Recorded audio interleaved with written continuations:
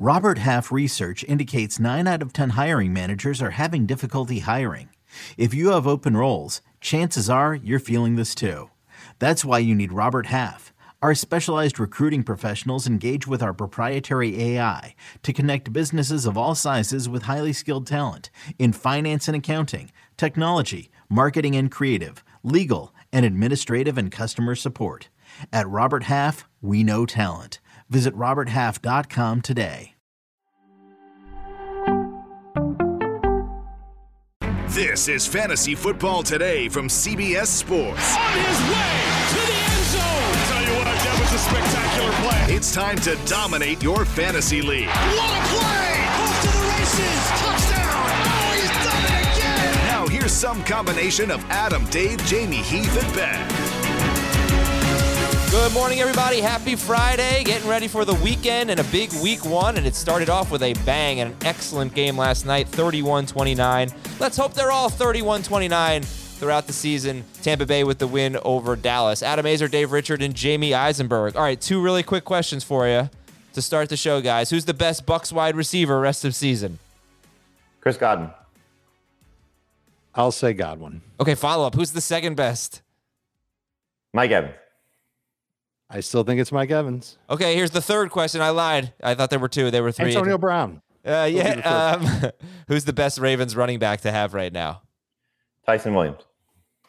Tyson Williams. Ooh, another follow-up. Who's the second best? Latavius Murray. Yeah. Oh, man. Don't make us say who the third best is. I don't even care anymore. I sent a tweet out a little while ago. I said, you've got about 10 minutes to be my producer. What should I lead today's show with? Cowboys-Bucs reaction or Ravens backfield thoughts?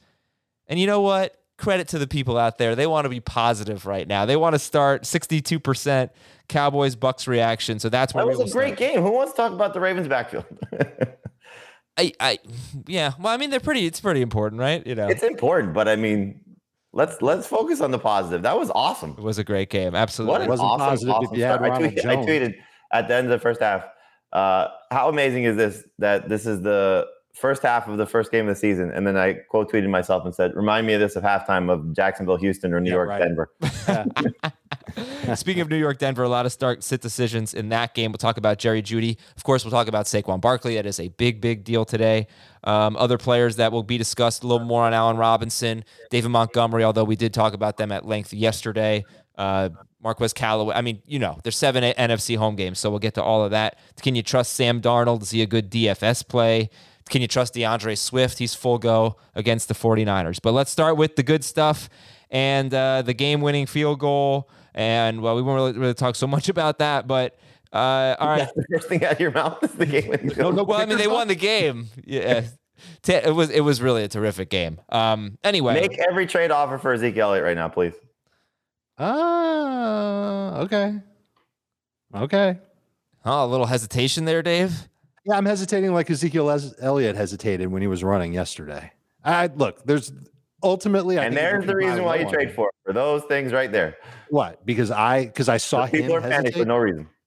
I'm not. I've got Zeke in a bunch of leagues. I'm not getting rid of him for nothing. I'm going to want first round value for him. But if there's idiots in your league who don't think like me and they've seen enough after 11 carries, and they think it's going to be 11 carries every week, then yes, I agree. I thought the Cowboys had a smart game plan to just throw like crazy against Tampa. Sure.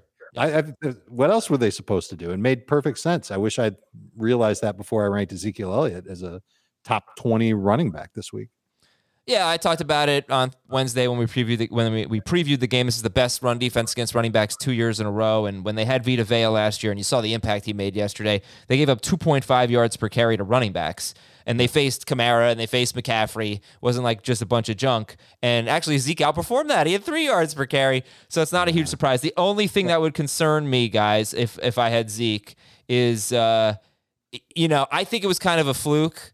But Tony Pollard did have 4 catches and Zeke only had 2. I don't know what the routes run were. I suspect Zeke ran a lot more routes than Pollard. Zeke was the fullback. Come on. Yeah, but that's the only thing. Like, if we're counting on him having a big role in the passing game, I don't think Tony Pollard is the passing downs back or anything. I think the numbers were a little bit fluky. It just seemed like when Pollard was in the game, he seemed to get the ball a lot. But I mean, look, they were throwing on every down, essentially. And Zeke played 82% of snaps.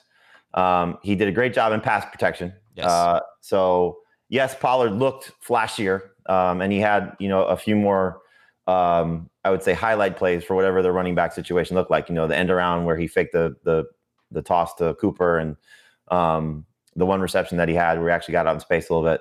But Zeke's going to be fine. There was, you mentioned the defense. There was no Zach Martin also. You got to factor that in. So give them credit for how they operated in this game. They knew that they couldn't run against the Bucs. They saw Murphy Bunting go down. That factored into it also. The secondary was a mess for the Bucs, and take that into account if you need a quarterback for next week and Matt Ryan's available, because their secondary is a mess. So I think you're going to see a lot of teams do the same thing against Tampa. It's the only way to beat them, especially if you have the offensive line to protect. And so Zeke's going to be fine. Buy low if you can. If somebody's going to say he looked bad or didn't play well, take advantage of that, because people are going to give him up for less than what he's worth, and he's still going to have a monster season. Would you still take him 5th overall in a draft? 100%. Yeah, I'm not. So one game you're already giving up. The third against and the best two, run defense in football without their best offensive lineman. The 3rd and 2 play where it was like an option where Blake Jarwin didn't block. I still expect Ezekiel Elliott to make a man miss. And there were several other the minute plays. he touched the ball, the defender was there because Jarwin didn't make the play. I agree, but that's so if you agree, then why are you panicking? Because I expect him to make him miss. This is why you trade for Ezekiel Elliott right now. Well, listen to everything right here. Hold on. Go ahead, Dave. Go ahead. All I want to do is just say what I want to say, and then you can rip me apart. Go ahead. Okay. There were several plays in the game where Ezekiel Elliott was either hesitating, slow to make a move after stopping his feet, or not accelerating to the corner. There was a 13-yard run that he had. It looked like he was slow getting around the corner to me. Now, I think he's going to get more work than 11 carries and 2 catches per game. And so, obviously, volume will help him. There's going to be games coming up where he's going to get 20 touches, and he's going to be awesome. But I'm not taking him at 5th overall if we're redrafting today. I'm still going to take him in round 1, but it's not going to be 5th overall. I'm taking Aaron Jones ahead of him now, for sure. So if Aaron Jones has a bad game, you're going to change your opinion then? Against New Orleans, it wouldn't surprise me if he did have a bad game. But if Aaron Jones looks okay but has a bad game, then no, I won't change my opinion then. I didn't think Zeke looked like the same guy. And Adam had been talking about it, that the last 2 years he hasn't had a lot of explosive plays. Yeah. And now here he is, his first game. I mean, it's a small sample size, but he didn't look explosive in the game. He couldn't make a man miss on a gotta-have-it play. The catch that he had near the end zone, that was on Dak. That was on Dak. That should have been a touchdown. For sure. Yeah. Should have been a touchdown catch for Ezekiel Elliott. Mm-hmm. And if he has that, then no one's really talking about it. But, man, I didn't recognize Zeke as the guy that I knew and thought he would be. Yeah, I think he hasn't been that guy for the last 2 seasons yet. In 2019, he was top 5 per game. And last year, he was top 5 per game when Dak was healthy. I think maybe top 6. No, better than that. It's top 5 if you projected over 16. Yeah, so you're buying into the opportunity, you're buying into the offense, but all right, look, we do have to see if he's a better rusher, and he knows it, right? He lost a lot of weight, and he knows he has to be a better rusher. I personally, I mean, I'm not quite willing to go that far just on one game, Dave, but I understand where you're coming from. Would you take him 5th overall, Adam? Yeah, I think, I would. And by the way, I would be a little surprised if Aaron Jones struggled in this game because the Saints, while they usually have one of the best run defenses, they don't have David Onyemata. They have a pretty inexperienced. They have a new center of the Packers. They have a new left tackle of the Packers. Things could be bad for him too, just like it was bad for Zeke without Zach Martin in there against a really good run defense. I mean, you don't panic after one game. But Dave's not panicking. But I'm not saying he's just high on him. I'm just saying he didn't look like the guy that I thought he was. Okay, that's fair. Look, regardless of if it's 5th or not, everybody here still thinks he's a first-round talent. Now the question is, or first-round fantasy pick. The question is, are we buying low on Mike Evans? And I want to say Trayvon Diggs did a heck of a job, and it's something that we should probably keep an eye on if Dallas maybe has a lockdown corner developing there. He seemed to shadow Mike Evans from what I was noticing. He did. He covered him. Next Gen Stats had this on 83% of his routes. Yeah, and I think he did a really good job. And he had an interception right on the screen pass. But that's not on. I mean, but it was a good play because he was covering Evans. He broke off of him and whatever. Anyway, yeah. So I will say this though, in terms of Diggs being a shadow corner, he's probably going to be that. But most teams are not going to have this level of weaponry going against this defense. But let's talk about Evans. Sorry, let's focus on what do you do right now. What I'm saying is most teams don't have the ability to have a Chris Godwin or Antonio Brown or Rob Gronkowski. So, he may see more attention in his direction when he's covering a number one receiver per se. So do you downgrade Evans? I mean, are you worried? I mean, we were worried going into the season that, he could have a target share issue because of all these guys there. And again, this is Brady's luxury. This is why, Tom Brady's still great at 150 years old and probably will play into his 60s if he has this type of, players around him. So Brown is fantastic and looked awesome last night. Godwin looked great last night. The fumble sucked, but everything else was good, and he rebounded in the final drive. I think for Evans, is he going to return value as a 4th or 5th round pick? Maybe not. But is he going to be a 5th or 6th or 7th round pick? Probably so. So he'll still be at worst a number 3 receiver. I don't think he's going to have games like this very often. If he had scored, he would have been fine. So if you panic on Mike Evans, again, you're just making a mistake. It was one game. The way you feel about Evans, Jamie, is the way you felt about Zeke is the way I feel about Evans. This is the buy low guy to get. He was 5th on the team in targets. It's not going to be like this every week. He was a red zone machine for them last season. Fully expect him to bounce back from this. The schedule is going to be easier. I push back on the idea that Brady didn't throw at Evans because of Trayvon Diggs, because fifth on the team in targets just tells me that Brady was preferring other guys in this game. But I just wanted to give Diggs some credit. I think it seemed like he was doing a pretty damn good job. Yeah, but I guess that's my point is that they go against let's say the Chargers next week, right? So Keenan Allen doesn't have 2 other guys on his level. Mike Evans has 2 other guys on his level on the field. So you're saying it's easy for Brady to just say, all right, look, he's got the best cornerback on him. Let's go other places. Yeah. Why do I have to force the ball in that direction? All right, so but unless I don't want to spend a full hour on this game, even though we could, because these are the 2 most interesting teams. These are 2 of the most interesting teams. Okay, so holy cow, Antonio Brown. Holy cow, Rob Gronkowski. We'll get to Leonard Fournette in a second. Ronald Jones didn't have a carry after he fumbled. Antonio Brown, if you're redrafting today, let's remember, it was a game against the Cowboys. It was a shootout. It was a perfect setup. But if you're redrafting today, he's a round what pick? 7. I was going to say 6. Fair. I'll move him up a little bit. Rob Gronkowski, if you're redrafting today, he's tight end what? 7. 7 or 8 or 9, somewhere in there. Buying in? Do you think he's got a chance to get this type of target share every week? 8 targets? I find it a little hard to believe. No, right. But he could still score on 4 targets, and that's the thing you're looking at from him. So the red zone play, clearly, the second touchdown was just a beautiful play design. Yeah. They made the Cowboys bite on their play call, and it worked out to perfection. But Brady last season, when he got in rhythm with his guys, and obviously this is one of his guys. I think the concern would be what would O.J. Howard's role? What would be O.J. Howard's role? Cameron Brate did nothing. Howard did nothing. It was definitely Gronk. And so they seemed to find a matchup that they liked, which I think the Cowboys thought was going to be a strength of having Keanu Neal cover tight ends, and that didn't necessarily work out for them. So we'll see how things go for them moving forward. But yeah, Gronk is somebody that I think is a sell high candidate because I don't think he's going to do this clearly.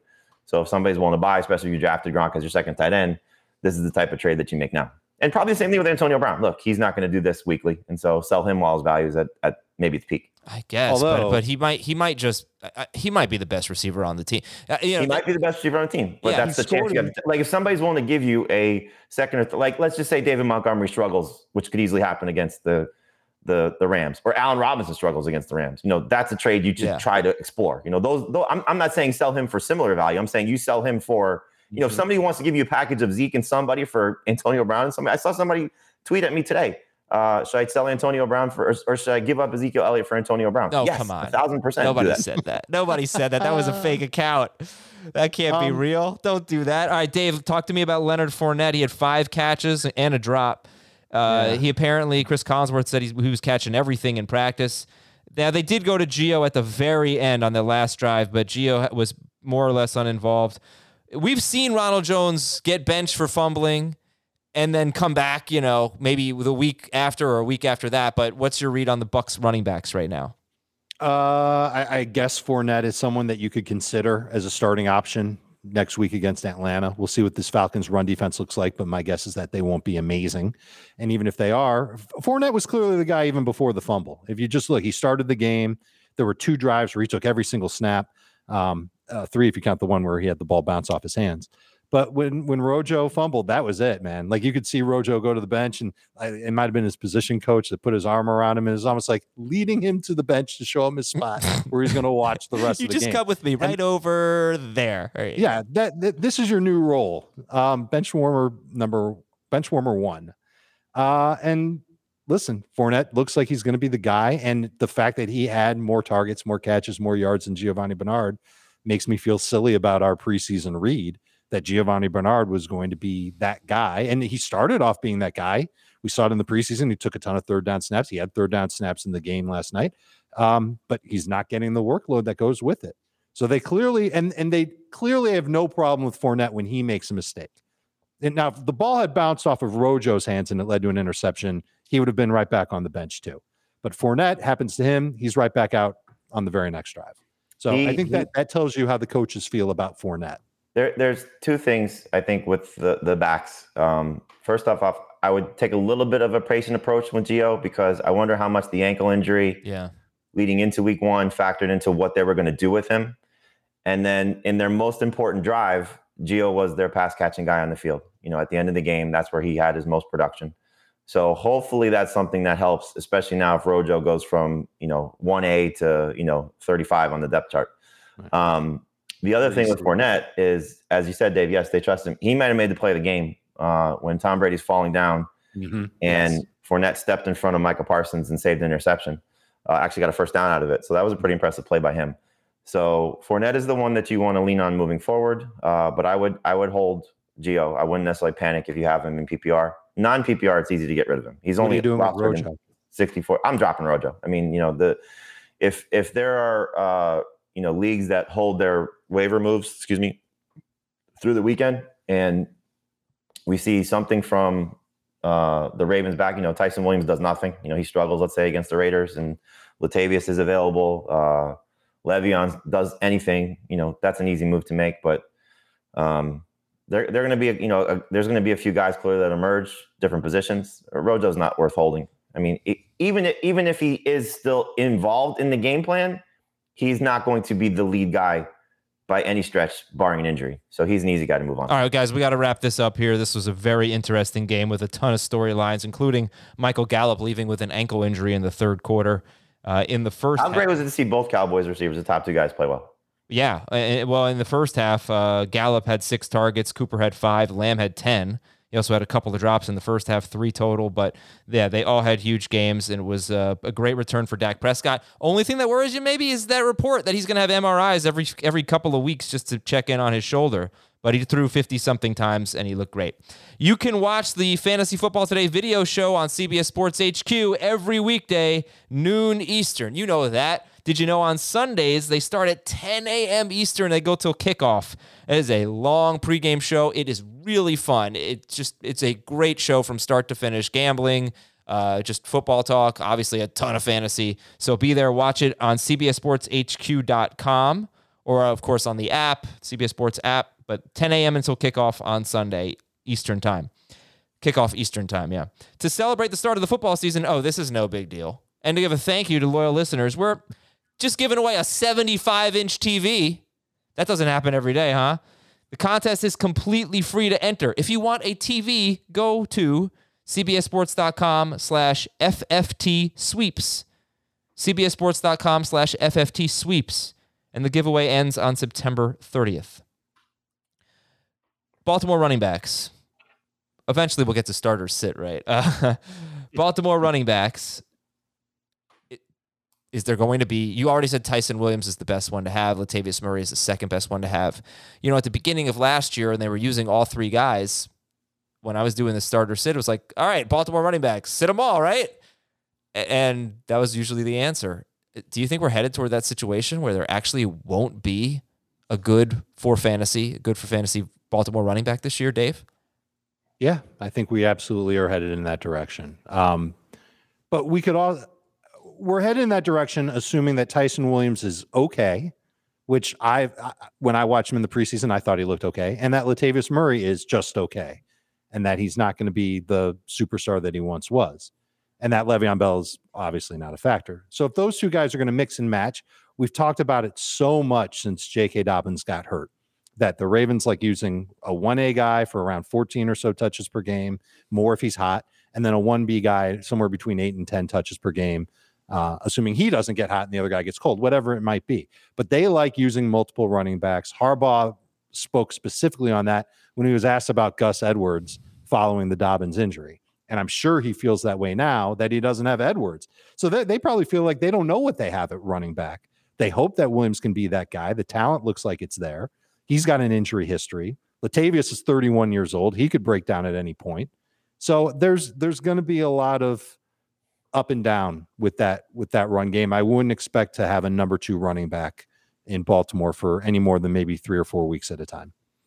Jamie, who would you drop for name your Baltimore running back? And I should check Tyson Williams' roster percentage now. I know it was like he's over 79%. I think it was. He was like 66 going into the day yesterday. I was just watching it creep up throughout the course of the day. Okay. He's probably more now that waivers have run. Oh yeah, he's 85%. All right, so let's take him out of the equation. Latavius Murray or Le'Veon Bell. Again, a lot of Tony Jones. Would you drop him for Latavius Murray? No. The only one I would drop Tony Jones for would be Tyson Williams if that's a decision you have to make. But I hope that's not a decision you have to make, just because I'd like to carry both of those guys. I think it's going to be in a few weeks, if everybody's healthy, mostly Tyson Williams and Latavius Murray, because Le'Veon just doesn't fit the way that they play offense. He needs to dance and see holes and, play the way that he plays. And that's certainly not what you do in this offense with the read option. So it's just a weird fit.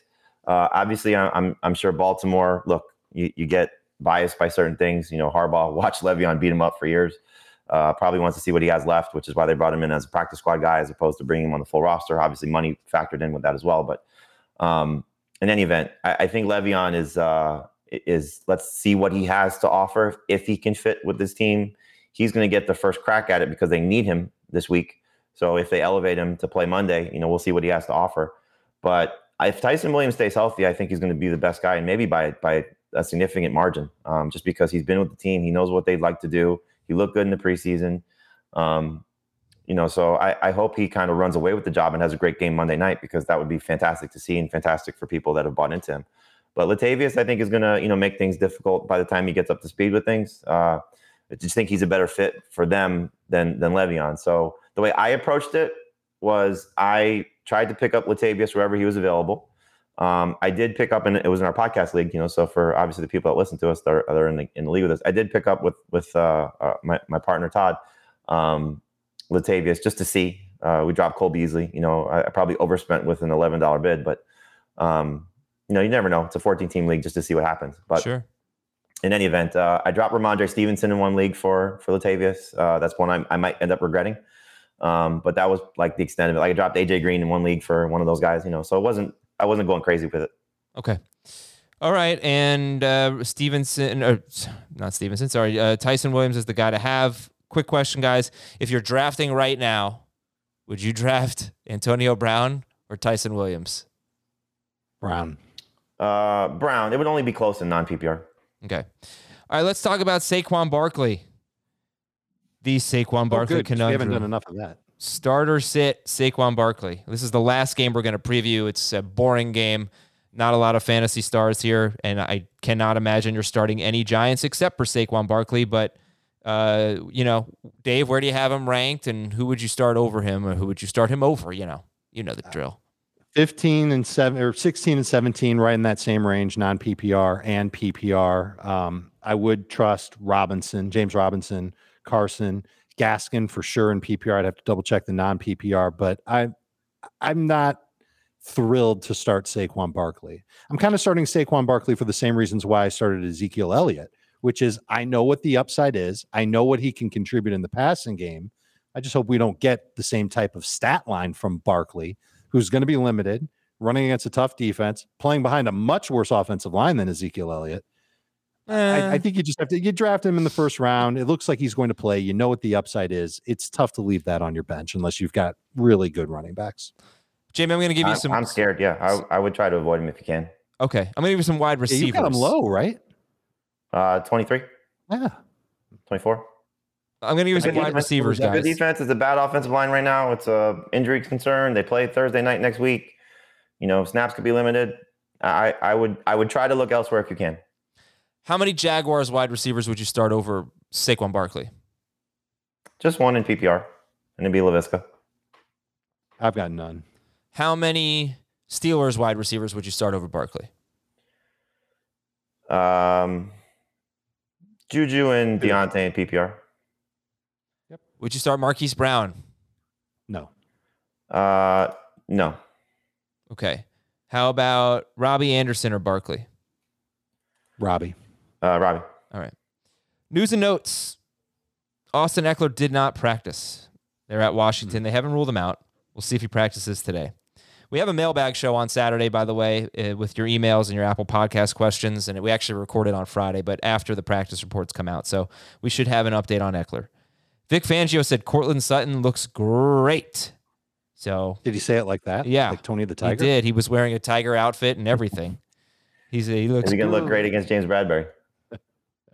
I don't know who's going to cover who. Be interesting to see.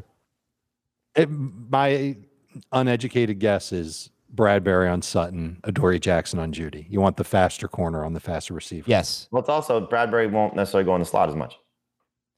Well, I don't know if Judy's going to go in the slot. Judy, he will. Judy, yeah. I don't know if we have talked about this on air. We did yesterday, I think, on the stream. Start of the year last year, Jerry Jeudy was in the slot a lot. And then the second half of the year, never more than 10 snaps a game, usually around like 6. Yeah, but think about the receiving core last year and how it all fell apart. I'm curious to see what happens. I hope they move him around for sure, especially in this game against the Giants. Their slot corner is their weakness. Let's see. DeAndre Swift will go this week. We'll have him on the start-o-meter shortly. TJ Watt, big $80 million guaranteed, $112 million over 4 years. That's quite a contract. I want Ben Roethlisberger to be my agent too. Yeah. Traquan Smith missed practice with a hamstring injury. AJ Brown was back. Evan Ingram seems unlikely. Is that just going to be an evergreen statement for you? What? Traquan Smith missed blank with blank. Yeah, probably. Nelson Aguilar missed practice with Garrett Campbell missed blank with blank. Unfortunately, how about Curtis Samuel? Curtis Samuel missed blank with blank. Yeah. So he missed practice too. All right, not a big injury report for week 1. Probably going to stay that way all season. It's going to be great. Let's do beat the waiver wire. If you're looking at week 2, I don't know that this is such a relevant segment in week 1, so we can do it pretty quickly, but you got Andy Dalton with a revenge game against the Bengals. You got Roethlisberger against the Raiders, Mac Jones at the Jets, Teddy Bridgewater at the Jaguars, Baker Mayfield against Houston. Get those quarterbacks out there. Matt Ryan against the Bucs. True. Matt Ryan against the Bucs, yeah. If you need a tight end for next week, how about Hooper against Houston? Jonnu Smith is very rostered, 79%, but Hunter Henry, 52% at the Jets. Jared Cook against Dallas. That could be something there. If it's Cook, in fact. Mike Williams against Dallas, if you just want to get in on that matchup. How about Sammy Watkins against Kansas City? Ooh, little revenge. Yeah. All right. I don't really care about this segment this week, but there's some names to know. Cleveland DST gets Houston next week and Chicago the following week. Yeah. Yep. Okay, now it's time for starter sit. We go with the start-o-meter. Here's how the start-o-meter works. First of all, if you're new to the show or just are unaware, in the episode description that I write for every show, I put time codes for each game. The time codes are going to be a little bit off because there are commercials and pre-rolls and things like that, and I don't know how long they're going to be when I do them, so blah, blah, blah. They're going to be a little off, but they're going to be approximate. So if you want to skip ahead to a game, you can look at the time codes. The start-o-meter is a segment we do just before we start the games because these are the last 3 games we're going to preview, and based on it's already 30 minutes in, that could be an hour and 10 minutes into the show, and I don't know how much time you have to listen. So I want to make sure we cover our bases. with some players on the less exciting games, in the less exciting games. Startometer 0 to 10. 0 is no way am I starting this guy. 10 is no way am I sitting him. He's the best. I love him. He's great. He's better than Zeke. Corey Davis at Carolina, 0 to 10. 4. 7. Oh, Dave, a little more optimistic there, Dave. Yeah. Definite flex. Okay. Any Jets running back? 0. Like a 3. Sam Darnold against the Jets. 4. 4 or 5. I think the highest will ever be on the starter meter on Sam Darnold this year. Any like 2 quarterback league? Any typical starting? Like, would you start Darnold over Roethlisberger or Jameis Winston? Nope. No. Okay. Dan Arnold, tight end against the Jets. You love Dan Arnold. Yeah. You love Dan Arnold after Darnold. Yeah. I got basically the entire Panthers roster in this segment. So Dan Arnold against the Jets. He's like a 5. He's a streaming tight end. He's a 0. And the reason Corey Davis is only a 4 is because you didn't draft these guys as starters. So you don't necessarily have to get cute and bench the guys that you started for some of these guys unless you're absolutely desperate. You might be desperate at tight end. You might be. Yeah. And he's not a bad fallback option. But I hope you're not that desperate that you're starting these guys this week. Davis is a 3rd receiver in 3 receiver leagues. That's why he's a 4. DJ Moore. Oh, 10. You're starting him. Yeah. Robbie Anderson. 12. Starting him too. 10. Terrace Marshall. 4. Yeah. 4. All right, new game. San Francisco at Detroit. DeAndre Swift against the Niners. He's going to be a 7 in PPR and like a 5.5 in non. Yep. Swift or Barkley? Swift Barkley. PPR. Barkley for Jamie, Swift for Dave. Only a PPR, not non-PPR. Okay. Brandon Ayuk. I'll say Swift over Barkley. Okay. I'll say 7 on Ayuk. Same as what I said for Davis. Yep. Deebo Samuel. 5. 4. Denver running backs at the Giants. Now, I will say Davis and Debo, good DFS plays. Corey Davis. I disagree. I think Debo's too expensive. Oh, that might be. I don't know his prices, so I'll take that back if he's too expensive. Yeah. He's a little too rich. Gordon is a 6. Javonte is a 4.75. Yeah, 6 and 5. I can't decide between Corey Davis and T. Higgins for my last FanDuel wide receiver spot. No, not Corey Davis. I'm sorry. Robbie Anderson or T. Higgins. Robbie's going to be super popular. Oh, yeah, I probably should go Anderson. All right. Gonna have to change that. He's a solid value. They're within $200 of each other. All right, Denver running backs, 0 to 10 for them. There's a ton of cheap receivers that I love on DraftKings this week, by the way. It's unbelievable. Denver wide receivers, you said? No, running backs. Oh, we already gave you that. You did? Yeah. You just asked. I'll do it again if you want. I didn't hear it, I guess. I'm sorry. 6 and 5. 6 and 5. Jerry Jeudy at the Giants. 34. 8. Cortland Sutton. 8 is more reasonable than 34. 6. Noah Fant. Fant's a 7.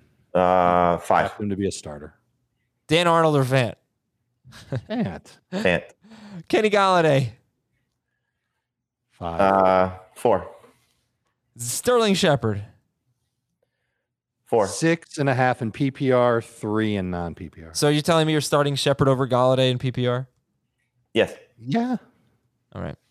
Let's rock and roll with a game here. Green Bay at New Orleans. Rock and roll. As I mentioned, New Orleans defensive tackle David Onyemata suspended for the first 6 games. Defensive tackle might actually be a weakness for them. This is usually a big strength for the Saints. So I'm going to go ahead and say start Aaron Jones. Here's your stat of the game.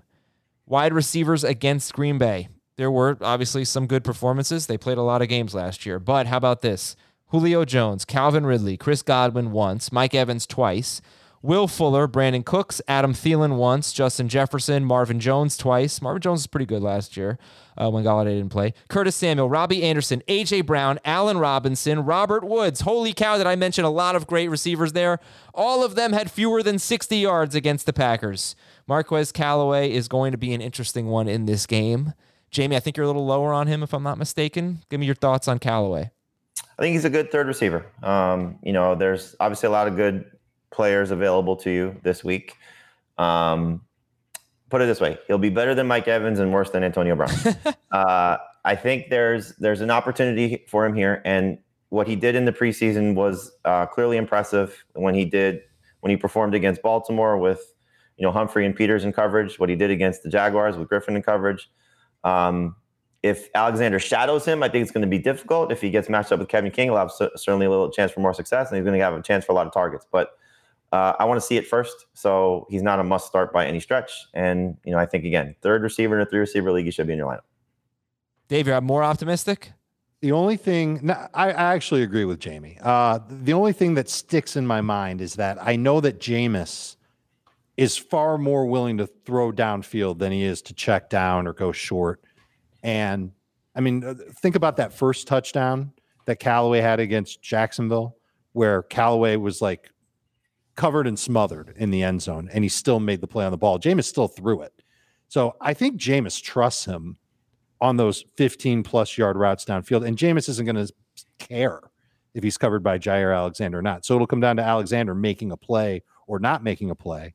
And I think about how Callaway can separate from guys as well.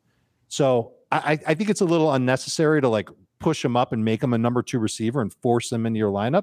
I think he's okay as a flex. I think he's okay as a number 3 receiver. And you take a little bit more of a passive approach with Callaway. Okay. The target's going to be there for him. I mean, this receiving core is just decimated right now. So that's the bonus. The negative is the Packers know that too. And their secondary is really good. We're going to sit Jameis Winston, I assume? I think you have to because of the lack of weapons, the defense that he's facing, and the Taysom Hill factor. Yeah, right. You got to love the value in DFS, though. Taysom Hill, it would not shock me if he has the most receptions in this game. Jeez. Hopefully Kamara. And Jameis is real cheap in DFS because he was priced before he was named the starter. 5,200 on DraftKings, 67 on FanDuel. Yeah. So you can build some lineups with Jameis. Okay. GPPs. This is a good secondary. They are top 7 according to both Sharp Football Analysis and PFF. It's pretty, it's a pretty useful list, as I had mentioned. Start Kamara, start Aaron Jones, Tony Jones, or AJ Dillon. Who's a better number 2 running back? I trust Dillon right now, but I'm curious. Dillon, would you start him? Are you starting AJ Dillon? No, I mean, again, you may have lost Gus Edwards and you're stuck. I'm in that situation where, I'm not a tough call, but my one team where I lost Gus Edwards, my 2 top backups are Javonte Williams and AJ Dillon. So, he's in that conversation. Mm-hmm. Javonte hopefully will be better, but people could be 14-team leagues and having Dillon as their third running back and losing a guy, you could have to play him. I have a tough call, guys. Help me out. Aaron Rodgers or Jalen Hurts against the Falcons?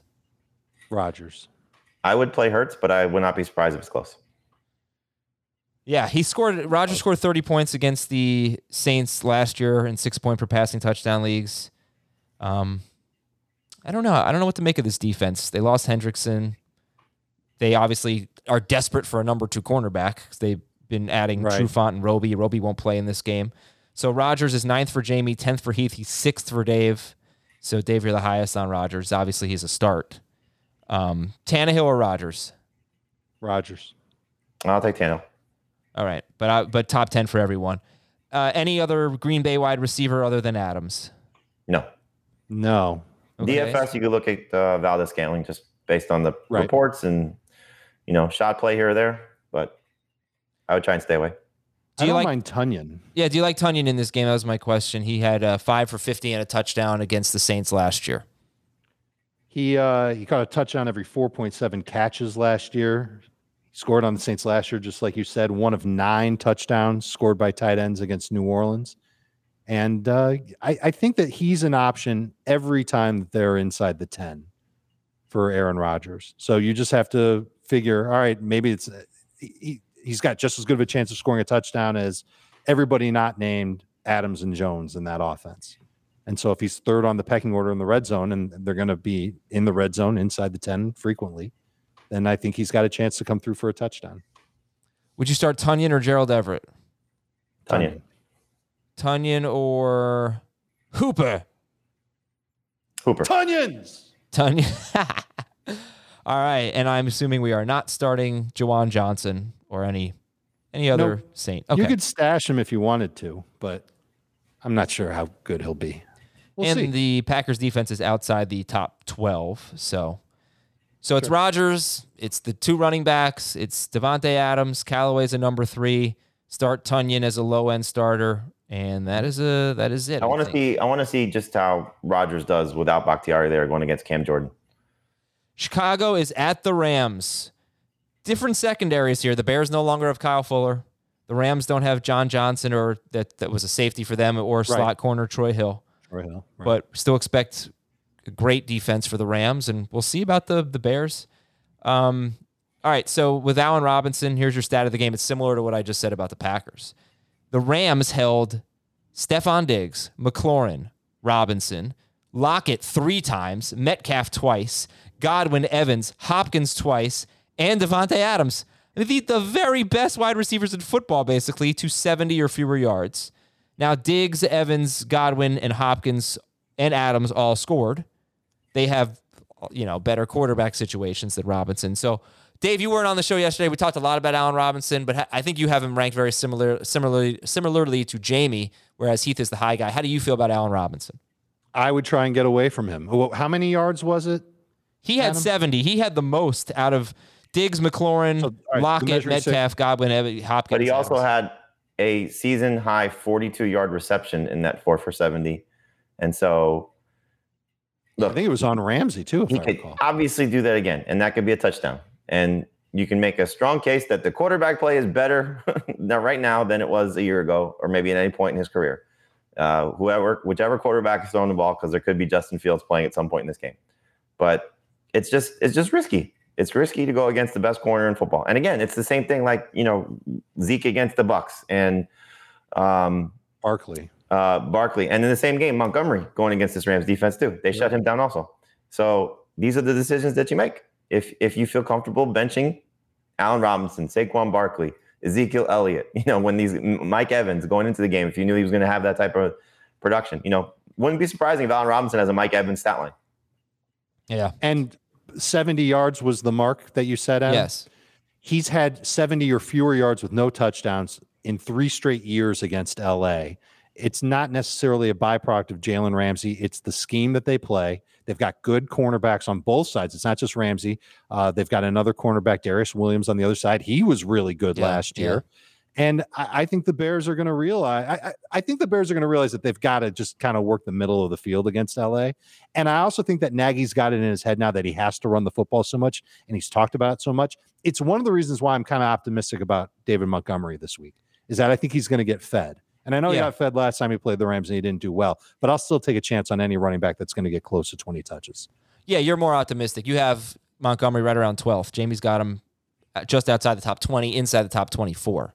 Mm-hmm. So this is another guy we talked a lot about yesterday. But Jamie, you saw what he did last year. He had a lot of touches and it wasn't good. You go ahead. You can have the first word on Montgomery, and then we'll. As I said yesterday, I said it on HQ. I'm going to say it again anytime somebody asks me. You're not benching David Montgomery. I get that. No matter what numbers you put in front of anybody, you have to really stack teams. So you had to have James Robinson maybe as a late pick or a later pick than he was going before the ETN injury. That type of situation. You want to start maybe Tyson Williams over him if you have a strong feeling on him. I'd probably still start Montgomery, but it's close in non-PPR at least. But again, 19 total touches last season. We'd all sign up for 19 total touches from most running backs that are as prolific as David Montgomery has been. But in those 19 touches, he had 14 carries for 50 plus or 40 plus yards and 5 catches for 20 plus yards. So they did a good job containing him. I think it's going to be another rough game for him. So this offensive line concerns me. This defense is awesome. They're at home. I just think it's going to be a bad game for David Montgomery by his standards, certainly by the standards that he showed us at the end of the season. Okay, let's go to stat of the game number 2. The Bears were terrible against tight ends last year. 12 tight ends caught a touchdown against the Bears, and 11 of those 12 had 5 or fewer targets. Does that mean anything for you guys with Higbee? I mean, you're starting him for the same reason you start Tunyon, or why you might have started Gronk. He's a touchdown or bust candidate. I have a hard time believing that Higbee is suddenly going to reemerge as somebody who's getting 5-6 targets a game, when they saw what they saw at the end of 2019, and then they didn't really lean on him that much in 2020. Well, because they used Everett so much. I mean, they used Everett. All of those games at the end of 2019 came with Everett out. Most of them came with Everett out. I think he came back in week 17. Yeah, he played like 4 snaps in those 6 games. He either was inactive it was or benched. non-factor. Yeah. And so you're hoping that Everett being gone is key for him. Last year, and it's funny the numbers that you said, Dave, because last year was basically like the games that he got 5+ targets were the ones that he was successful. So it's almost like he has to get to that number at least. I mean, anything north of that is going to be good for any player. Yeah. But this is as deep a receiving core as you'll find. We know the top 2 are awesome. Deshaun Jackson, while he's healthy, is a great 3rd. You throw in Van Jefferson as the 4th, Tutu Atwell as the 5th. I mean, they're just going to throw a ton of guys at you that can do a variety of different things. They're going to throw to their running backs. So Matthew Stafford, I think, is going to potentially just have a monster season. And I think he's going to have a big game too. The Bears secondary is young. He knows this defense, so there's some familiarity there, coming from the division, playing them last year. So he's going to give Sean McVay some things that work well for him, and McVay's going to tweak that because he's a great play caller. So I think Stafford has a chance for a big week 1. And I think, you're going to see, it's going to be like Tampa. There's going to be somebody who surprises us in some capacity, clearly not to the same level. There's not going to be an Antonio Brown type performance, but it wouldn't surprise me if there's a 60-yard touchdown to Deshaun Jackson on 2 catches. He has 2 catches for 66 yards, 1 6-yard catch that they try to do something where he breaks a tackle, and then 1 just big play down the field. Higbee scores, a red zone touchdown, So you like it because Stafford does not have good history against the Bears.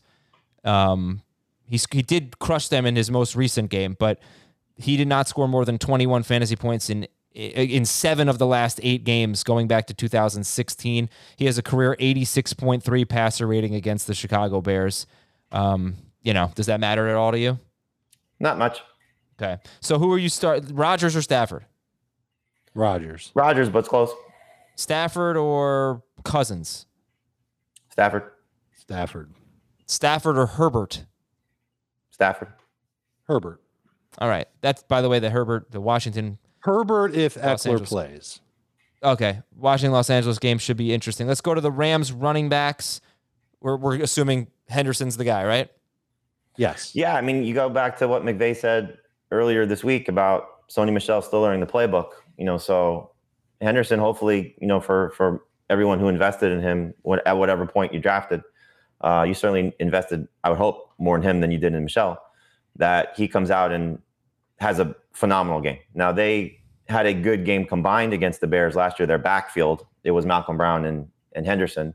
Brown, I think, was like 10 for 57 and a touchdown, and Henderson had more work, but not as much yards. So, Henderson should hopefully, have a chance for a big game. This should be his 4th career game with at least 15 touches. He's only, 3 to this point. 2 of those 3, he gave you 15 plus in PPR, but only 1 of the 3 did he give you 80 plus yards. So you're either hoping for a lot of catches or a touchdown from Henderson. It's entirely possible that one or both of those things can happen. I wrote him up as a bust candidate, but also said that he's fine as a number 2 fantasy running back. Would you start Montgomery or Henderson?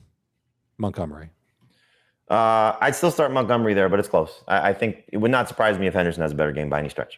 Would you start Marquez Callaway or Darrell Henderson? I have that decision to make in a dynasty league. Right now, I'm starting Henderson. Okay. Start Kupp and Woods. Higbee is higher for Jamie than he is for Dave and Heath. Higbee's top 10 for Jamie is just outside the top 12, but he's top 15 for Dave and Heath. And the Rams DST is number 1 for Jamie and Heath, number 2 for Dave.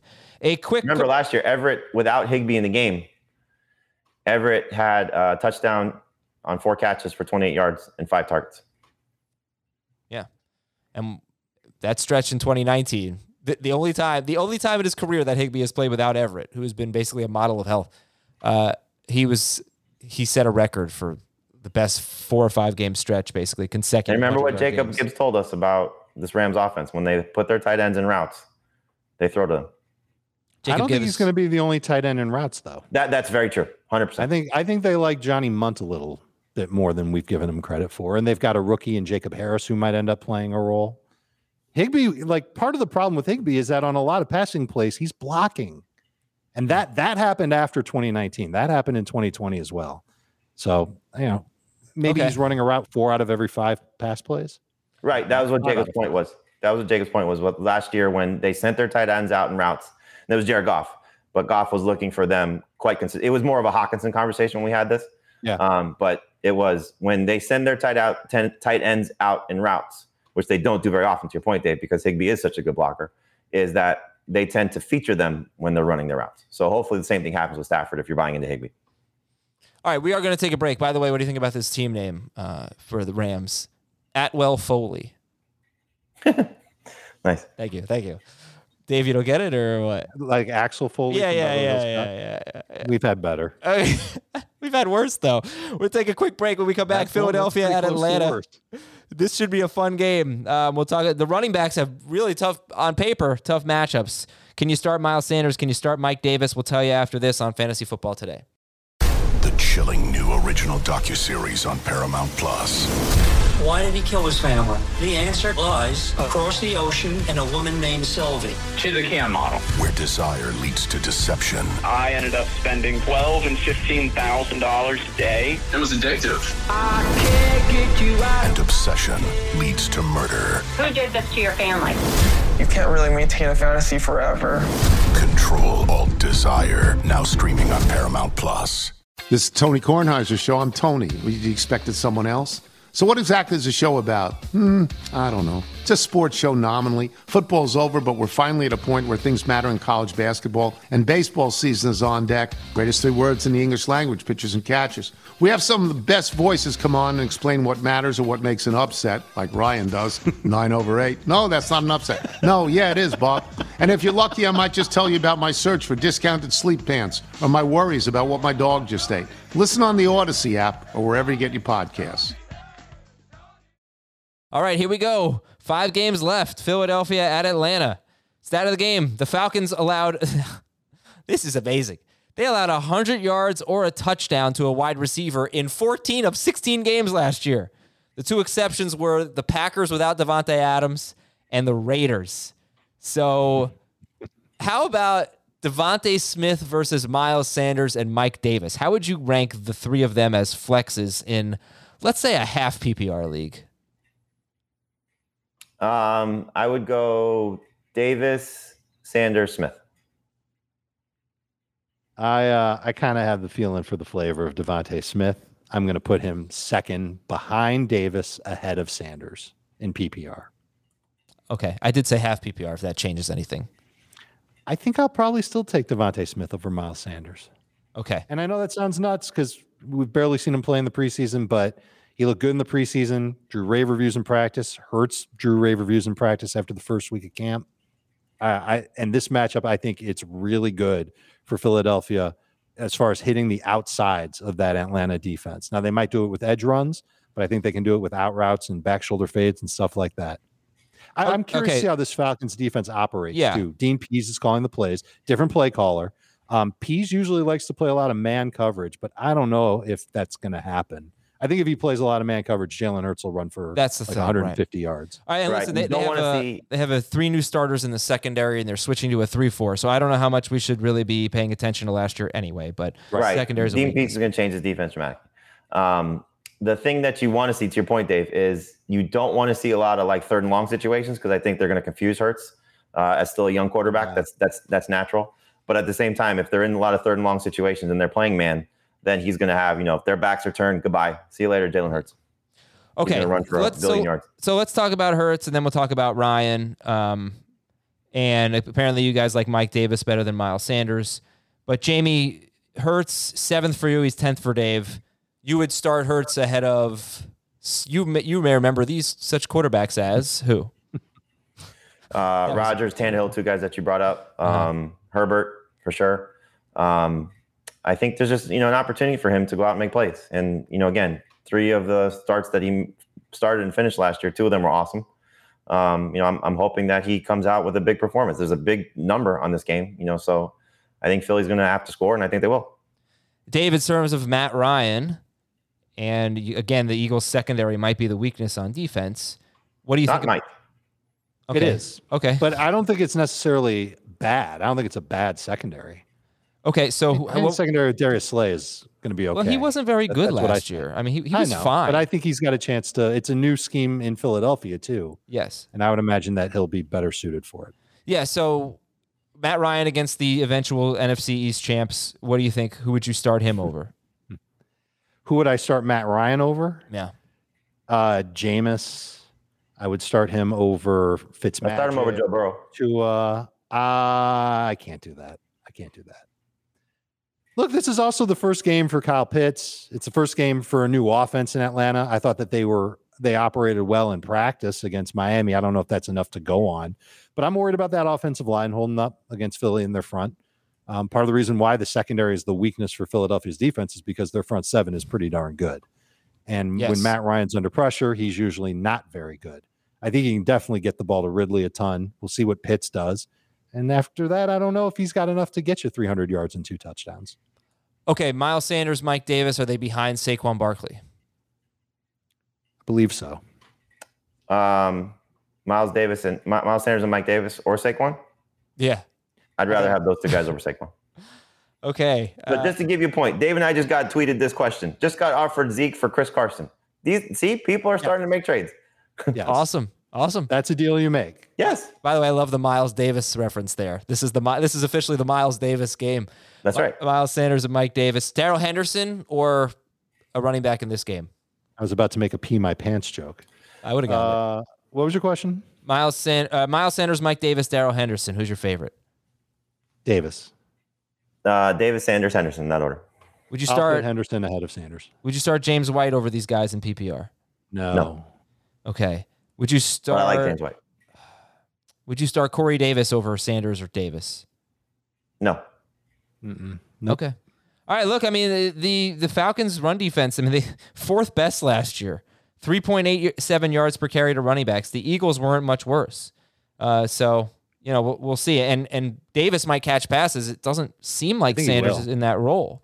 Yeah, So I think he will catch passes. Nerve-wracking. Sanders is going to have the benefit of a good offensive line, and he'll get the most touches in this backfield. But I think the strength of the Falcons' defense is right up the middle. Defensive tackles, middle linebacker, safeties. The Eagles tight ends. Jamie, give me a quick breakdown on Goddard and Ertz. It's a great matchup. We'll see if they take advantage of it based at least on what they did last year. So, this is one of those games where you want to see what happens. So you're probably starting Goddard because you drafted him to be a number one tight end. But it would not surprise me at all if Zach Ertz has more targets. He was operating essentially in a similar role that we've been in preseason and training camp. For those people that were charting the targets in practice and training camp, he had more targets than Dallas Goedert for whatever that's worth. But obviously, the hope is that Goddard comes out and has the bigger game of the two. But Zach Ertz could be somebody, if you want to beat the waiver wire, he's right around that number we talk about, 65%. If you just want to carry two tight ends to see what happens if he's the Zach Ertz of old, now that the fences have been mended and everything's kumbaya, maybe we see Zach Ertz as the best tight end in Philly once again. Okay. Over under. Last year, only one tight end had more than 54 receiving yards against the Eagles. That was George Kittle. He caught 15 of 15 passes thrown his way for 183 yards. It's a tight end, though. All right, yeah. But will Kyle Pitts have more than 54 receiving yards? Yes. Okay. So over. But if you make that number 84, I don't know if I can say yes. Okay. I'll take 83. Los Angeles Chargers at Washington. The Chargers played 6 games without Eckler last year, and a running back had 15 or more carries in 5 of those 6 games, and a running back had 5 or more catches in every game, which should make you feel pretty good about DeAndre Swift because it doesn't matter who's in there. That's what Anthony Lynn does. He has his quarterbacks throw to the running backs. But anyway, Justin Herbert, I think JV, when I was on HQ on Wednesday, I said, you're a little too low and Heath's a little bit too high. Can we meet in the middle? I feel like Heath dropped him 2 spots and maybe you moved him up 1 spot. Herbert still. No, I had moved him up before the show, but I had given the show notes that he was 14th. All right. He's 13th. Not even the top 12 guy. Interesting. No. He's 13th. 11th for Dave, 9th for Heath. Why not? He was drafted by some as like the 6th quarterback or something off the board right around there. Why not start him there? Make him an absolute must start. I mean, again, this is what I said about Montgomery, about Allen Robinson, any of these guys you drafted to be starters. I don't think a lot of people are going to make that type of move. So I get it. But this is a tough defense. It's a West Coast team going East Coast for a 1:00 start. It's a great defense that he's facing with that pass rush. So we're going to find out how good this offensive line is. I think Herbert's still good. Look, we said this, the draft process. Quarterback 8 through 15 is probably going to be very similar in production. So I don't think it's going to be far off from where I have Jalen Hurts if I was doing projections in terms of what the numbers would be. So I think Herbert will still be fine. He's the bust alert and start sit. So that doesn't mean he's a must sit guy by any stretch. But I like, 12 quarterbacks. But like the one I think, would probably surprise some people is Trevor Lawrence. And I think Lawrence is going to have a good game against against Houston because of his matchup. I'll take my chances against that defense as opposed to Herbert taking on the Washington football team. Okay. And Dave, you would not start Lawrence over Herbert, right? No, I'm going to go with Herbert for now. Let's see if Austin Eckler practices. Part of the beauty of Herbert last year was that he got a ton of yards after catch from his pass catchers. And so if he doesn't have Eckler, that's a downgrade. Doesn't have Hunter Henry. Now it's Jared Cook. I don't know if I look at Jared Cook as a yards after catch type of guy. I know that they've added some pieces like Josh Palmer at wide receiver. Could he be a yak guy? Sure. I don't think Mike Williams is necessarily a yak guy. I think he's a downfield guy. And Jamie talked about the Washington defense. Not only is their front seven good, they added to their secondary. They've got William Jackson at corner, and I think he's a definite upgrade for what they've got. Landon Collins is back as well. So it's going to be tricky for Herbert, but I know that he's come through in tough matchups before, and he's willing to sling it. This is an offense that's going to revolve around him. And he's going to try and complete a lot of passes and hope that some of his receivers shake free. If he doesn't have Eckler, though, I don't think you can feel quite as confident. Because didn't most of Herbert's big games come without Eckler last year? I don't know if most of them did. Some of them definitely did. But the way that the offense operated last year, and remember, it's a different offense this year, is that they would just try to lull the defense into playing up a little bit, and then they'd use play action or have Herbert move out of the pocket, and he'd just fire a ball deep and connect with it for 40-plus yards. It's actually interesting. I think a lot of his best games did come without Eckler, and he was throwing the ball downfield more. And then he got very conservative, more conservative. The average depth of target or intended air yards got lower later in the season, and he played worse. And that was my. You also have a better defense too with Lombardi. And they ran the most plays in the NFL last year. Right. But anyway, this is more of a season-long thing. So let's call him a low-end starter. Let's go to the Chargers running backs here. Start Eckler if he plays. If Eckler doesn't play, Jamie, what does that mean? Who would you start, if anyone, against Washington here? I wouldn't. I mean, Jackson would be a flex. Justin Jackson would be a flex. I just think there'd be a committee to whatever extent, whether it's Jackson and Kelly, because both will play, or if they throw Larry Roundtree in there also.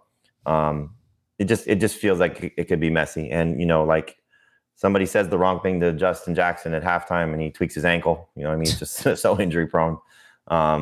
I just would be a little hesitant, but clearly there'd be a nice opportunity there to potentially trust him. Any interest in a pass catcher that's not Keenan Allen? So that would be a tight end or Mike Williams. No, not against this defense. Cook is a touchdown or bust tight end option behind Tunyon, Higbee, behind Gerald Everett too. Okay. Starter sit Ryan Fitzpatrick. He has scored 20 or more fantasy points in 11 of his last 13 starts, 23 or more in 9 of his last 13 starts. I'd prefer not to, just because I'd like to see what happens. And this defense is going to be good. I mean, this just feels like a low-scoring game. These offenses, I think, have much bigger days ahead of them. I think the Chargers defense, with Derwin James back and Bosa healthy from the concussion issue last year, you put those two guys on the field, they're going to be, they're going to wreak havoc on a lot of offenses, just those two alone. But the secondary for the Chargers is good. Kenneth Murray's going to make a lot of plays in the middle. I just think that for me, it's really just McLaurin and Antonio Gibson. Thomas by default because of the position he plays, but I think he's going to struggle with Derwin James in this game. Yeah, that's a tough matchup for Logan Thomas, assuming that they use James the same way. For 200 more on DraftKings, you can start Burrow ahead of Fitzpatrick. That just seems like a no-brainer. Well, one more guy in this game, J.D. McKissick. You got to be. He'll be sneaky. He'll be sneaky without Curtis Samuel in there, PPR. But again, I don't know how many people are going to be forced to start him. Jets at Panthers. Stat of the game: the Jets allowed the most fantasy points to tight ends. Did you know that? Here are the guys who caught touchdowns against the Jets: Jordan Reed, Mo Alley Cox, Adam Shaheen, Durham Smythe, Travis Kelce, Hunter Henry, Mike Gesicki, Shaheen again, Darren Waller, Tyler Higbee, and Devin Asiasi. All right, we've said enough. You know what we should do? We should have done this in the preseason. Let's predict the team that's going to be the Cardinals and Jets of this year. For tight ends? Yeah, I'm gonna go on a limb and say the Dallas Cowboys. That doesn't seem fair. Well, they're already 2 in the hole. All right, I'm going to take a team that has some decent corners. Carolina's got decent corners. I don't think they qualify. I don't think they're going to be bad against tight ends. I like Carolina's corners. Adam's having a dream sequence. I'm going to take the watching on the video. I was going to take the Jaguars. It's like you put your fingers on the top of your nose, on the bridge of your nose, and all of a sudden, like it went out of focus. And it looked like a dream sequence. Right. All right, stat of the game number 2 for Jets at Carolina. Vinegar does not belong anywhere near barbecue. Carolina barbecue, one of the most disappointing experiences I've ever had. All right, the hate mail you're going to get. Corey Davis is the only Jet that's worth starting. He's a number. You might as well have just said you should combine the Carolinas into one state. Well, it's true, Dave. You don't put vinegar on barbecue. They should combine UNC and Duke's basketball teams. I did go to a UNC Duke game, and here's another thing that's going to piss people off. I was so upset that it was at Chapel Hill. I just couldn't have cared less about going to that stadium. I really wanted to go to Cameron, but it was fun. It was cool. It's a good experience. Very nice. I've been on the court of both. I would agree that Cameron's a little better than the Dean Dome. But you've never been to a game there. Never been to a game at either one, but I was on the court. Yeah, I went to the court at Cameron, but it was empty. And then I went to the game at UNC. It was really cool. All right. Anyway, Corey Davis is the only Jet, it seems, that we're interested in starting, and he's like a number 4 guy. Elijah Moore's interesting. I think it's an interesting game for him. And then Tyler Kroft. You keep talking about these other tight ends. We're going to find out a lot about how much of the San Francisco offense is being replicated here. And they tend to throw their tight ends quite a bit. Now, obviously, George Kittle is on a different level than anybody that the Jets have. But Kroft is somebody that I want to keep an eye on just to see what happens. Yeah. Is he a beat the waiver wire guy? He might be in deeper leagues. I don't think anybody should go crazy with him. But they moved on from Herndon, which is no surprise. But they didn't bring in anybody of significance. And if, again, they replicate this without Crowder there, he's dealing with the COVID situation. Keelan Cole's banged up. It could be Denzel Mims, who I think a lot of people would like to see. But I would just keep an eye on Tyler Kroft just to see how he plays. And the Panthers were bad against tight ends last year also. They did allow the 10th most fantasy points to tight ends. Christian McCaffrey's back. That's cool. Hey. And start Moore and Anderson and sit Dan Arnold, even though, Carolina's DST, 8th for Jamie, 12th for Dave, 17th for Heath. San Francisco is at Detroit. Detroit allowed here's your stat of the game. Detroit allowed the second most fantasy points to quarterbacks. No, the most to quarterbacks, the second most to running backs, and the third most to wide receivers. So they were horrible last year and probably will be this year. Would you give any look to Jimmy Garoppolo if Trey Lance does not play? For sure. And 2 quarterback in Superflex leagues for sure. Yeah. Who's a better flyer? In the fishbowl if that happens. Sam Darnold. I swear that was an accident. Sam Darnold or Garoppolo without Lance? Garoppolo. Darnold. Okay. How about Mostert? Well, we can talk about this. We mentioned it yesterday. He's the start of the week. Would you rather start Mostert or Corey Davis in PPR? Mostert. Raheem. Mostert or DeAndre Swift? Mostert. Swift. So Mostert or did we do Barkley versus Mostert? I'd start Barkley, but it's much closer in non than PPR. I would start Mostert 10 out of 10 over Saquon Barkley this week. Okay. That's not even close. Trey Sermon's a number 3 running back. And Ayuk over Debo. The only thing I had questions about was Ayuk's health and role. But he practiced in full. All right. Yeah, health isn't an issue. Opportunities are going to be an issue. Well, then let's go. I mean, then if he's healthy and he should be able to do well against Detroit. Like if he doesn't do well against Detroit, maybe you give him a pass because he wasn't fully healthy and missed time. But if we're worried about his opportunity and he can't get it done against this team, that would be scary. But what if he only gets 4 or 5 targets in the game? Because when are you going to feel comfortable starting him? The reason why Jamie picked Mostert, I would imagine, I'm not going to speak entirely for you, Jamie, is because of the matchup and because the 49ers love to run the football. And so this is their best running back to do that and accomplish that. So This is a team that doesn't throw a lot. I do like Ayuk a little bit more if Lance is out, because that means Garoppolo's playing the whole game. It probably means a slight uptick in pass attempts for San Francisco, but I don't know how much it's going to be. I think the 49ers are going to be able to run at will, and it won't be just Mostert doing it. Sermon's going to get involved too. Okay. By the way, I hear that echo, folks. I have no idea where it's from. Try to get rid of it. Probably just an internet thing. And Ayuk, Debo, Corey Davis. How do you rank them? Ayuk, Davis, Debo. Just like that. Would you go in PPR, Brandon Ayuk or Darrell Henderson? Ayuk. Okay. I've got Henderson. So that just, you want to talk about, start George Kittle. You want to talk about DeAndre Swift a little bit here? What you expect? I expect him to struggle. Ton of catches, used on the perimeter, not a ton of yards.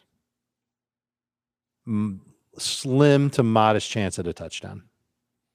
Yeah, I'd say 12 carries for 44 yards and 4 catches for 22 yards. That would be very disappointing. 10 PPR points. How about Jamal Williams? Got to sit him now? You should. You know, he's a good plan B if you're plan A running back. You know, maybe it was Gus Edwards or Eckler's out. You can turn to him. And you can probably trade for him on the cheap before week 1. Would so you trade? Would you start back? You can get him. Justin Jackson or Jamal Williams? If Eckler plays? If Eckler's out.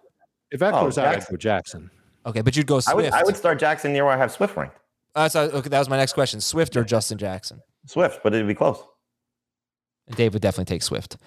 I would take Swift. TJ Hawkinson, look, it might not be an easy matchup for Hawkinson, but you're going to start him. He's going to get a ton of targets too. We'll see. DFS play. The Niners saw the fewest tight end targets in the NFL last year. They were also really good against tight ends in 2019, but I looked at their game logs. They really didn't face a lot of good tight ends over the last 2 seasons. Not exactly the NFC West's forte if you remove San Francisco. All right, and the Niners DST is top 2. Denver at the Giants. We saved the best for last. There actually are some tough calls here because we talked ad nauseum about Barkley, but Jeudy and Sutton, look, you're not going to start any Giants other than Barkley, and he's borderline at that. Shepard could have his typical 1 thing real quick on catches. I want to just look this up. Taylor Decker's dealing with a finger injury, may not play. That could be really bad for the Lions, even more so given the defense that they're facing. All right, now back. Sorry, Jamie, come on. People want to talk about the Giants-Broncos game. It's true. You're not going to start Bridgewater. You're not starting Jones. It's a little risky with the Broncos running backs. One thing I will say, keep an eye on this. The Giants gave up the 3rd most receiving yards per game to running backs last year, and I don't think that was an accident. They are a team that tries to take away the big play. If you heard what Patrick Graham, their defensive coordinator, was talking about with the Broncos, he's like, oh my gosh, they have so much speed. We have to make sure they don't get behind us. So you might see some underneath throws. We'll just have to see which running back that is. That's the thing. It's like which one's going to benefit. So Sutton and Jeudy. Judy's a number 2, and Sutton's like a top 40 guy, basically. But, if you want to talk about it, because, the Giants have Bradbury and maybe Adoree Jackson. He's questionable. This is a strength for them. They have a good secondary. Why so much faith, Dave, Mr. Dave Jeudy? Why so much faith in your guy? Because he's able to do well, I think, against just about any cornerback in the NFL. And so I'm going to test that theory this week against the Giants. I think the offensive line can do a good enough job protecting Bridgewater. I think their game plan is going to be just keeping it simple, using play action to keep them off balance, and then attacking in that 10 to 15 yard range with Jeudy, with a couple of deep shots mixed in for all the receivers in Denver. I think he's going to be the most targeted guy for the Broncos. He's certainly the most explosive guy that they've got in the passing game. And I think he's going to be a factor in the red zone when they get there. When they get inside the 5, he won't be a factor. That's going to be where the running backs come into play. But outside of that, when they're the 15 or the 10, I think you'll see a shot or 2 for Jeudy. And I think he's got a chance at making those plays. Whereas last year, a lot of uncatchable throws. A lot of Broncos this week talked about how they didn't feel nearly as good. And I bet this is across the whole NFL, but certainly in Denver, they didn't feel as good about themselves at this point last year because they were learning a new offense. They didn't have a typical offseason, a typical training camp. They didn't play any preseason games. They all talked about like it was a mess. And this year, across the board, whether it's a coordinator, a coach, a player, they're all saying the same thing, that they all feel like they're much more in sync and more prepared for this year. I think we'll see that on Sunday. So I don't know that I can recall a wide receiver who did so little getting so much hype. It is amazing to me. I get it with Jeudy. He's so talented, and Bridgewater is going to fit him a lot better than Locke. Yes. But it's like, holy cow. I don't know. I'm just a little worried that we're going to. He didn't play with Cortland Sutton last year. You know, Sutton's back. Bridgewater never throws touchdowns. It's just, it's kind of, it's a bold leap of faith, I think. Yeah, but a lot of people are taking Bridgewater didn't throw touchdowns last year, and look how good the receiving core was there still. Mm-hmm. Yeah, it was pretty good, but it was. But none of them were like standouts. Anderson had a ton of catches. Well, I mean, he had two guys go over 1,000 yards. That's pretty nice to start with. To be fair, it's a different type of scheme in Carolina than what Denver will have. So this is to Adam's point, is that Denver isn't going to implore a lot of short passing week after week after week. There might be game plans where they do. But why not? That's the thing. They don't have to do that stupid stuff last year where everything was deep. But that's not how to use Jerry Jeudy. He's the best route runner in college football. You could use him that way, but you have to. I mean, that's the nice thing about Jeudy. He can do a lot of things. Receiver. Yeah. I think Bridgewater's a better fit than Locke because Locke really just wants to throw the ball deep. But just about any quarterback is a better fit than Locke. Yeah, I know, but Bridgewater's no prize. I don't know. All right. Let's see what happens. Jerry Jeudy. How many questions did we get about Jeudy yesterday on the live stream, Dave? Right? It was Antonio Brown, Jerry Jeudy, Antonio Brown. We got a ton of questions on. Yeah, it was Gus Edwards. We told everybody to start Brown, of course. Who else did we get a lot of questions on? Gus Edwards before the injury. Yeah. What do you do with the Ravens? Right. Yeah. DJ Moore. I feel like we got a lot. All right. Thanks anyway. Thanks everybody. Anyway, we're done. Enjoy week 1. CBS Sports HQ, 10 a.m. Eastern. Also 11:30 a.m. Eastern on Sunday. We've got a live stream on YouTube, so we will see you there.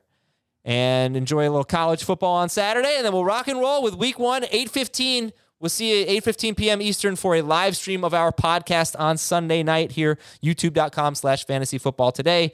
For Dave and Jamie, I just realized, holy cow, guys, look at the logo on the video. The entire time. You just now realized? I just realized Schrager's going to be so bad. We're within 30 seconds of the podcast ending. I have the Kegalazzo logo branding the entire time. There you go. You That's fixed great. it. All right, welcome. Okay. Thank you, Adam. Adios on Kegalazzo. See ya.